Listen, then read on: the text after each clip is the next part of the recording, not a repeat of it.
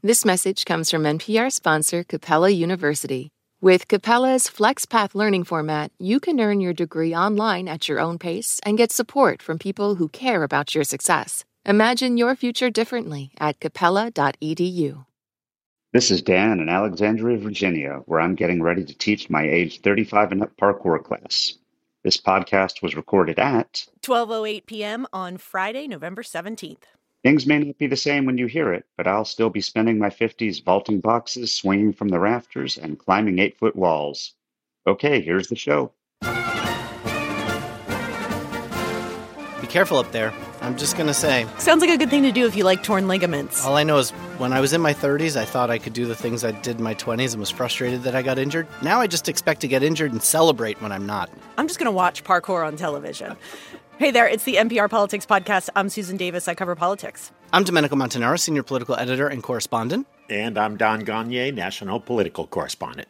And as the war between Israel and Hamas continues, Arab American and Muslim American sentiment toward the Biden administration is changing. What was once a solid constituency for the president seems to be faltering. And Don, you're in Michigan. It's a state with a high Arab American and Muslim American population. What are people telling you? Boy, I cannot even begin to tell you how angry people are over what's going on with the latest war.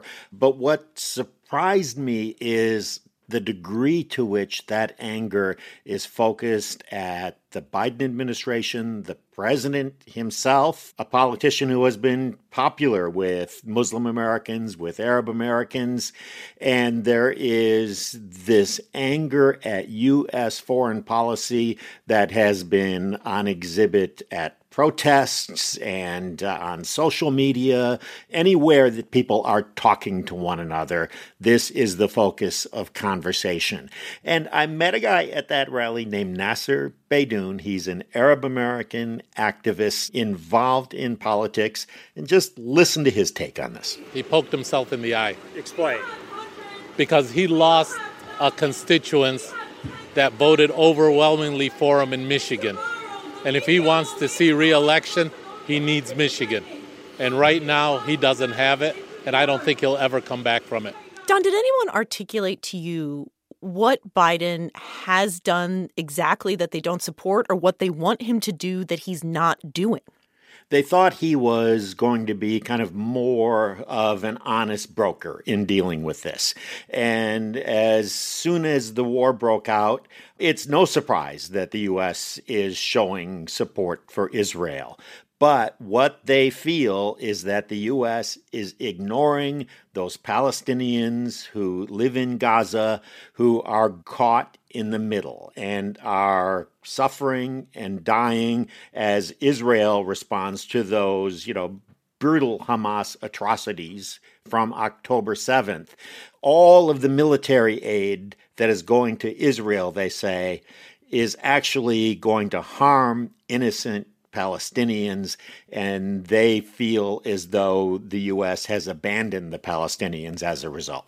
But Domenico, we talked about this a little bit in yesterday's conversation with Mara, where from a domestic political reality for Biden, while he may be losing support among some element of Arab and Muslim American constituencies, there's also a tremendous amount of pressure from, Jewish Americans, but also people who support Israel in this country, which is also not only a fairly significant constituency nationwide, but a constituency also in the state of Michigan. It is. And just looking up some of the numbers, there was a report from Brandeis University in 2021, the American Jewish Population Project, that found that there are about 105,000 Jews in Michigan itself, 61% of whom said that they lean Democratic. So you're talking about 65,000 votes potentially that would likely go to President Biden. And then you have to balance sort of these two sides of the population. And it's really not an easy balance at all for this president, especially when you have a party that has been more of a diverse big tent party compared to, say, the Republican Party. And that makes it a really difficult thing to do. You squeeze one side and you anger the other. And if you squeeze this side, and it really has a problem with the other side. And this is not an easy problem to solve for Biden at all. And margins matter a lot, especially in a state like Michigan, which is going to be one of the most consequential states in next year's election. Don, what is the sort of size and scope of the Muslim American vote in Michigan? So the Muslim American vote, there are 206,000 registered Muslim American voters in Michigan. That does not include the also very substantial, broader Arab American vote, those voters who are Arab American but not Muslim. But collectively, these two groups together, it's a group where President Biden got 60% of the vote in 2020. And if we can run some numbers, 200,000 Muslim American voters, even more Arab American voters, when you combine the two, Biden carried the state by 154,000 votes. Mm-hmm. Just go back 4 years earlier, and Donald Trump carried the vote by 10,000 votes. So what it says is Michigan has this tradition of being very close. And if someone who was used to a particular group delivering a large percentage of its votes, and they don't, then it's enough to flip the state one way or another. And a huge piece of that, is when you have a disaffection with the president who's in office or the other person who's on the other side of the ballot. Because it's not like people you talk to, Don, said that they're suddenly going to go vote for Donald Trump. Right. And this just could lead to their disaffection or even voting third party. And we saw in Michigan in 2016, way more people voting third party for someone like Jill Stein, who a lot of Democrats blame for Hillary Clinton losing Michigan, for example. And then way fewer people voted third party in 2020 and led to this much larger margin for Joe Biden in 2020. Don, did voters give you any sense of where this could lead them next year, especially those who voted for Biden before? It's hard for me to conceptualize that if you are a Muslim American or an Arab American whose driving issue is Israel, you're not going to vote for Donald Trump if you're frustrated with Joe Biden's policy, because Donald Trump is to the right of Joe Biden in many ways and certainly more of an ally of Benjamin Netanyahu. So what do? Where do they go? They remember Donald Trump saying on the campaign trail in late 2015, he wanted to see a total ban on Muslims coming into the country. Exactly. So you're right. He's not an option for the vast majority of these voters. But I had people at that rally tell me they'll look at RFK Jr., they'll look at Cornel West, they'll look at others, or they will just stay home. And anybody who watches elections closely knows that campaigns are terrified that their voters just won't turn out. And we could have a lot of voters here leaving the top of the ticket blank. I also spoke with a guy named Abraham Ayash. He is a state representative, a Democrat in the Michigan House. He is also the floor majority leader. I am a longtime organizer. I've been working on political campaigns since 2007 with Barack Obama. I can tell you that there's a very intentional, very deep rage that is now being focused into organizing around making sure that those who care about this issue turn out and vote, but they choose to leave the top of the ticket blank as a way to demonstrate that we do have political power, we do have the ability to influence an election, and if you are not going to take that into consideration, simply using platitudes while your policies perpetuate violence and harm, we will not stand by it. Don, one of the interesting things to watch is from both Joe Biden and Donald Trump is exactly how many trips they're going to be making to Michigan over the course of the next year, which might tell us something about how in play the state is going to be. It is going to be fascinating watching that exact thing, yes. All right, Don, thank you as always for your reporting. My pleasure. We're going to take a quick break. More in a moment. This message comes from NPR sponsor Teladoc Health. There are lots of reasons for wanting to be healthy. Family, work, living a fuller life. Teladoc Health understands. Whether you have diabetes, high blood pressure, or just need to manage your weight, Teladoc Health can help. Visit teladochealth.com/what'syourwhy for more information. That's TELADOC health/what'syourwhy. This message comes from NPR sponsor SAP Concur. Stuart McLean, CFO of Brother UK, shares how SAP Concur's audit and expense tool supports their work across multiple offices. Across Europe, we have a presence in 17 countries, which obviously involves 17 different tax regulations, 17 different fiscal authorities, and this makes life complicated for us. But actually with SAP Concur, we're able to configure the system correctly for each of those countries. We're able to configure the audit rules correctly for each of those countries. So actually it gives us a lot of efficiency and good governance as well. So actually for us, a solution like SAP Concur makes life so much easier. Otherwise, we'd be forever checking back to regulations, checking back to documentation. Those are automatically updated in the system for us. So that's, it's a big tick in the box from a governance perspective and an efficiency perspective as well. Visit concur.com to learn more.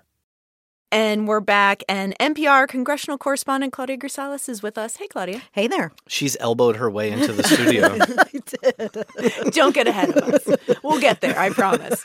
Normally, at this time of year, if we were in the podcast together, we'd be talking about how the government shutdown that is imminent and why it's happening and what it could mean. Right. This year, a break from precedent. There will not be a government shutdown this year. How did it ultimately come together? It was really a big question at the beginning of the week whether House Speaker Mike Johnson was going to be able to pull this off in terms of all of these, different battling factions within his own conference. And as we talked about last week, he was entering with quite a bit of a honeymoon. People talked about him as coming in without baggage as compared to former House Speaker Kevin McCarthy. So he came up with this very unusual idea of a two-step temporary funding measure that we refer to as a continuing resolution. This is an idea that came from the House Freedom Caucus members such as Chip Roy of Texas, bragged to me and others that they helped come up with this ingenious new idea of trying to fund the government temporarily. So we weren't clear if it was going to go all the way through, especially if Democrats were going to get on board. If he was going to need help from Democrats, that's where there were questions if he was going to be able to pull this off or perhaps pay the same price McCarthy did on a much faster scale. But in the end, he did it. It did pass with majorities from both parties, Democrats and Republicans alike, even though a significant share of Republicans voted against it in the House. But now we'll see this temporary funding measure go through the beginning of the year. There's two stops along the way for a shutdown threat to come up, one in January for a share of government agencies and the remainder in February. So they need to sort out their plans by then. And so essentially there is no shutdown this year, but there could be very early next year. Yay. Can't Happy wait. New Year. Happy New Year. Domenico, I think it's an understatement to say that the first year of the House Republican majority has been rocky. And there was a moment on the House floor this week that I think captured how frustrated many Republicans are at the year that they had. Chip Roy of Texas, who Claudia alluded to, a member of the House Freedom Caucus, who's been a big agitator for Republicans to get more conservative things done, kind of lost his mind on the floor a little bit. I want my Republican colleagues to give me one thing, that I can go campaign on and say we did. One. Anybody sitting in the complex, if you want to come down to the floor and come explain to me one material, meaningful, significant thing the Republican majority has done besides, well, I guess it's not as bad as the Democrat. Well, the thing is, though, I think Chip Roy's thing is they don't want to do anything. I mean, like they don't want to do things. I mean, I think this is the problem with the sort of the hard right faction is they're not like trying to get people more health care or like figure out like the child care gap or like solve any problems that exist. For him, the problem is the amount of debt, the amount of spending. So he wants to be able to go back to his district and say, look at how much we cut. Look at all the federal workers we laid off. Look at all the IRS agents who aren't going to be involved anymore. I mean, he could go back and say that they are sort of the gum in the dam, stopping a lot of the things that, that the Democrats would have done. Claudia, Roy also had sort of a remarkable comment to me this week. I think he said it on CNN that Speaker Johnson's already had strike one and strike two, which is not only passing stopgap resolutions, but relying on Democratic votes to do it. You referenced a honeymoon. Is the honeymoon already over? Is Mike Johnson, or should we already be talking about how much longer can Mike Johnson survive as Speaker? I think we are talking about how much longer can he survive. Wow. Now, again, he does not have already. I mean, let's remember, some people ran for Speaker, were nominated and gone in a few hours. So Johnson, he's making the second longest serving Speaker this year. This year, exactly. So there is a concern, especially when you have members like Roy. I spoke to him as well later in the week, where they made vague references to the consequences that he's going to face if he continues to stay on this track. And it's really just a mental jujitsu following Roy's thinking, what he said on the floor when he talks about, tell me one thing, tell me one thing. Well, he's one of those members that's been getting in the way of that one thing. And so it's going to be a major test for him come early next year. And I keep hearing references, that we're going to give Johnson a chance. He cashed in some of those honeymoon chips this week, perhaps, but we'll see how many more are left by the beginning of next year, if they may be barreling towards divorce by then. And Congress does have a couple must-pass things before the end of the year that will test House Republicans. I'm thinking of the supplemental spending request that the administration's asked for funding for Ukraine, which really divides Republicans in the House. Funding for Israel. I mean, more spending is never particularly popular among House Republicans. And they also have to pass a defense bill that the House and Senate are miles apart on. So he still has some very difficult pieces of legislation he's going to need to try to get through the House that realistically will need Democratic support to get Joe Biden's signature. Yeah, on top of all that, there's pressure from the Senate in terms of the directions they want to go with the defense bill, for example. That's been a bipartisan measure that's passed for many, many years, every year. And this year is going to be yet another big test. And for Johnson, that's going to be another struggle in the coming weeks. The other thing Republicans might be doing very soon is expelling a member of Congress. George Santos of New York is likely to face another expulsion vote when they get back from Thanksgiving. Yeah, and that is going to be quite a moment in the chambers. We've seen previous attempts have not closed a deal, if you will, in terms of expelling Santos. There's this big argument about a member who has not been criminally convicted.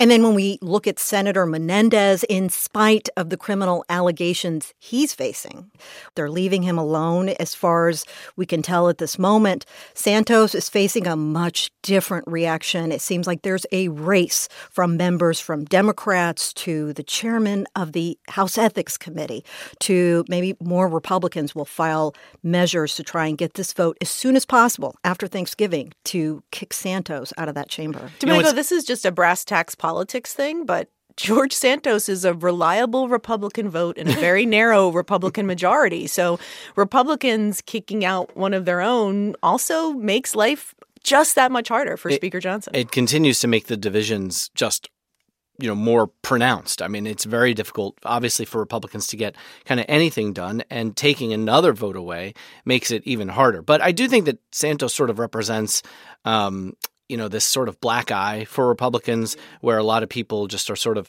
associating Santos with the broader party.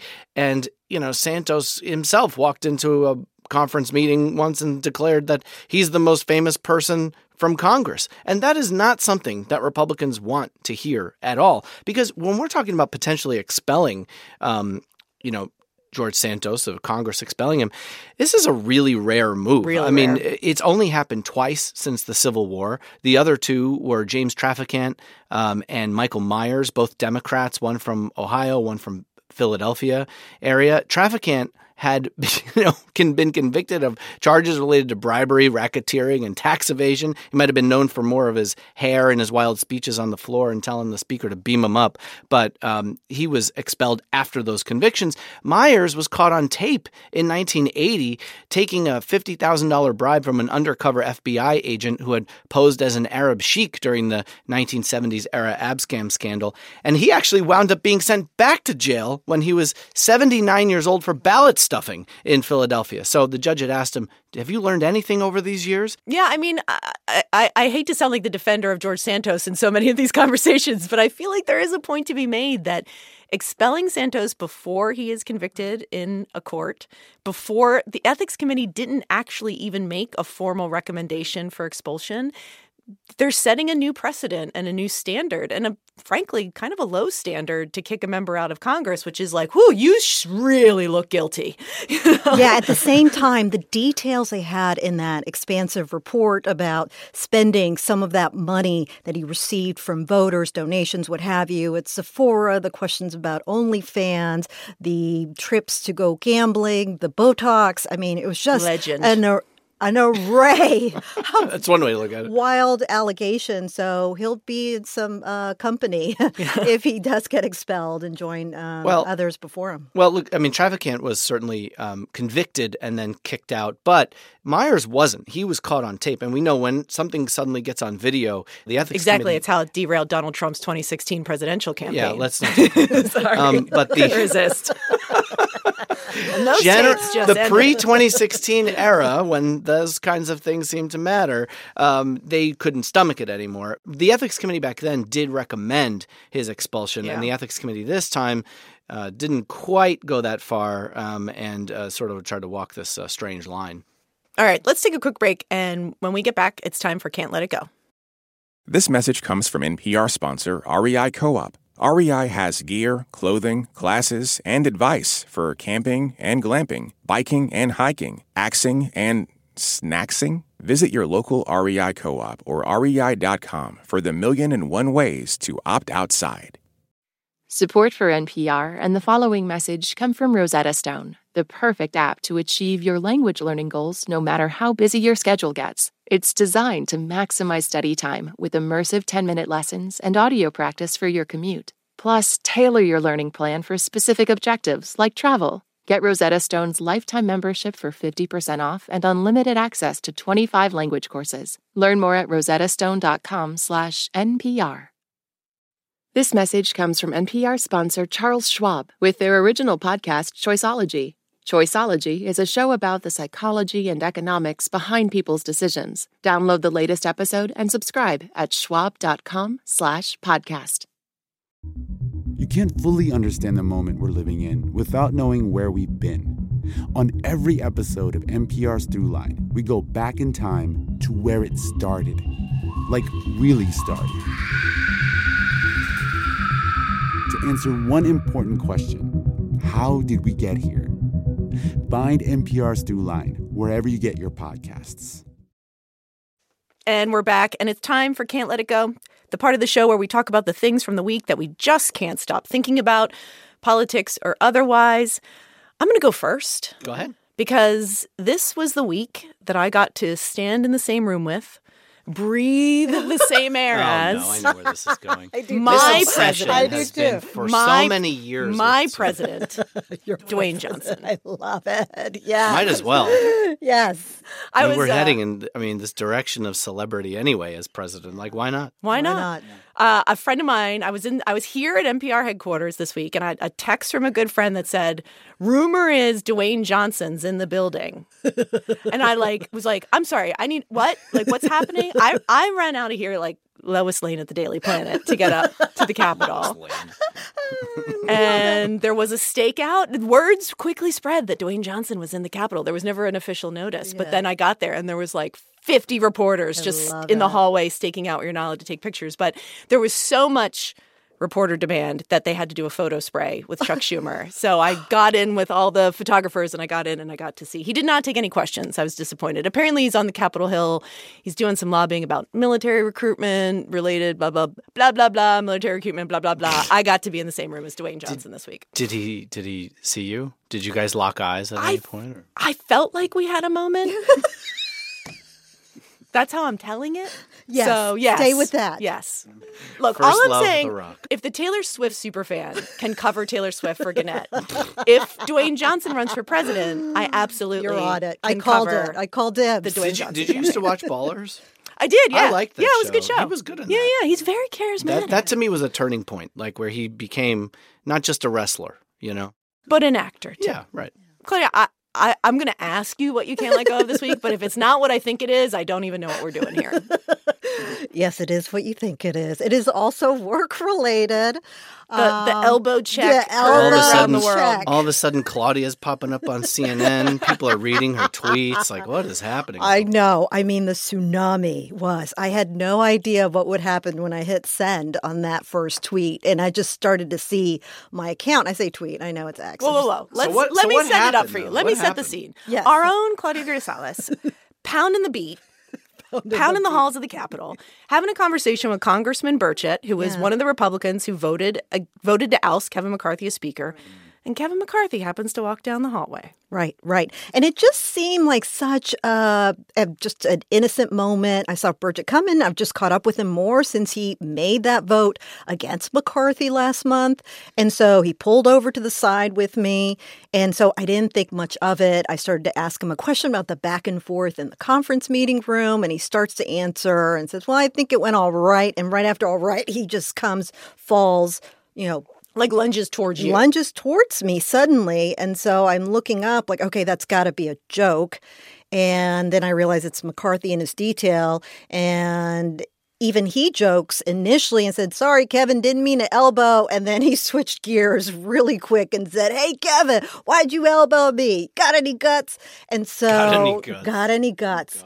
And this so, was fight day on Capitol Hill. This was really, really Fight Club day on the Hill. It was tremendous. And Burchett was mad about it. And Burchett was mad. And he said later, he told CNN that it hurt. It was a shot to the kidneys. And so it's just so much I didn't register in that moment. And I'm so happy I was able to run. You remember I sprained my ankle like a few months ago and I've been recovering, but I've just started running, so I was able to chase too. Oh. And so I think we were clocking like anywhere between a 10 and 12-minute mile, somewhere in there. It was. Through the halls of the Capitol? Through a corner too. It was like an obstacle course catching back up to McCarthy for Burchett to confront him. And so it was just such a surreal moment. And I didn't tweet about it until about 30 minutes or so after it happened. And I thought maybe some people would see it, maybe say a few things. But the tsunami that came out of it.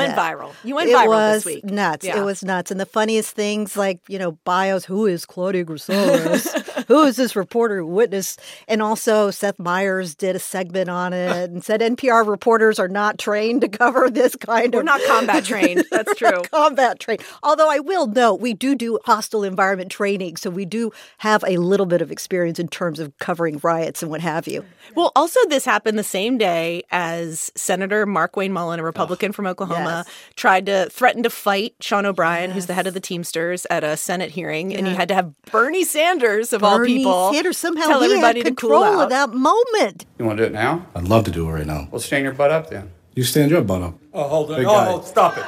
Is that your solution every Hold it. No, sit down. Sit down. Okay. You're a United States Senator. Sit down. Active. Oh, okay. Sit down, please. All right. Can I respond? Mr. Hold it.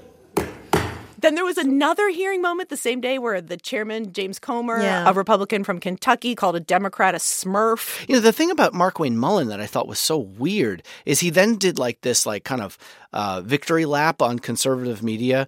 And one of the podcasts he did in Oklahoma, and it was videotaped also, he said that he's a former MMA fighter. And he was like, I'm not above biting. And it even caught the podcast host by surprise. He was like, biting? He's like, yeah. He's like, I'll bite. And he goes, I don't even care where I bite. And it was like, what is he? Where are we going? What is this? What's happening? Happened? But honestly, we all were Bernie Sanders in that moment when he was like, you are a United States Senator. Sit down. You're a United States Senator. Domenico, what about you? What can't you let go of this week? It's that time of year, friends. And Joe Biden is 1 year older on Monday. He will be 81, the oldest president in U.S. history. But some things apparently never change in the White House, and that includes the strange tradition of pardoning turkeys. I forgot about your annual rant about the turkeys. Oh, my gosh. I did too. You report on some things, and you think your reporting will change things. And I just think this tradition is really weird. It makes no sense. Except then you realize it does make sense. And it's because, even though this is a turkey lobby event, that is sanctioned by the White House, which I find very strange, that And this is a group, remember, this is a little dark. This is a group that encourages people to eat more turkey, right? Not to pardon turkeys, but to murder them, right? To kill turkeys so we eat them, which is fine. I eat turkey. I cook the turkey. I have no problem with that, right? But they're trying to be something they're not, right? They know death doesn't sell. So they're like, have to improve their favorability ratings by saying, oh, we're so nice and kind. We're going to let this turkey live. This one, right? But eat the rest of them. And look, this whole like PR stunt sort of started with JFK in 1963 by kind of accident. This thing was a massive turkey, and it had a sign around its neck that said, "Good eating, Mr. President," right? They were there to give the bird to the presidents, much more honest, right? They've been doing that since the 40s, where the turkey lobby would give presidents turkeys to eat. And JFK, I think, realized this isn't a good look. And he was like, we'll just let this one grow. And then like sporadically through the years, it became this thing. And I still just don't understand it. And now it's expanding. I mean. Oh, no. Yeah. I mean, Michigan Governor Gretchen Whitmer brought this turkey pardon to Michigan in 2022, where she pardoned Mitch E. Gander, the turkey. Oh, my gosh. A small town in East Texas just had their turkey pardon for the first time, sponsored by the library, and they pardoned a poor turkey named Dolly Parton. Because apparently Dolly Parton is a big, literacy advocate, but I don't think the turkey can read. I love that your turkey rant has become to our podcast what Susan Stamberg's cranberry sauce recipe is to NPR radio listeners. Oh, good. We need to expand this. I do work for NPR. I had forgot about your turkey rant until you brought it up, and I'm grateful. I am grateful for the rant. Yes. Yeah. Well, I don't know how anybody else feels about it, but it's a strange, weird tradition.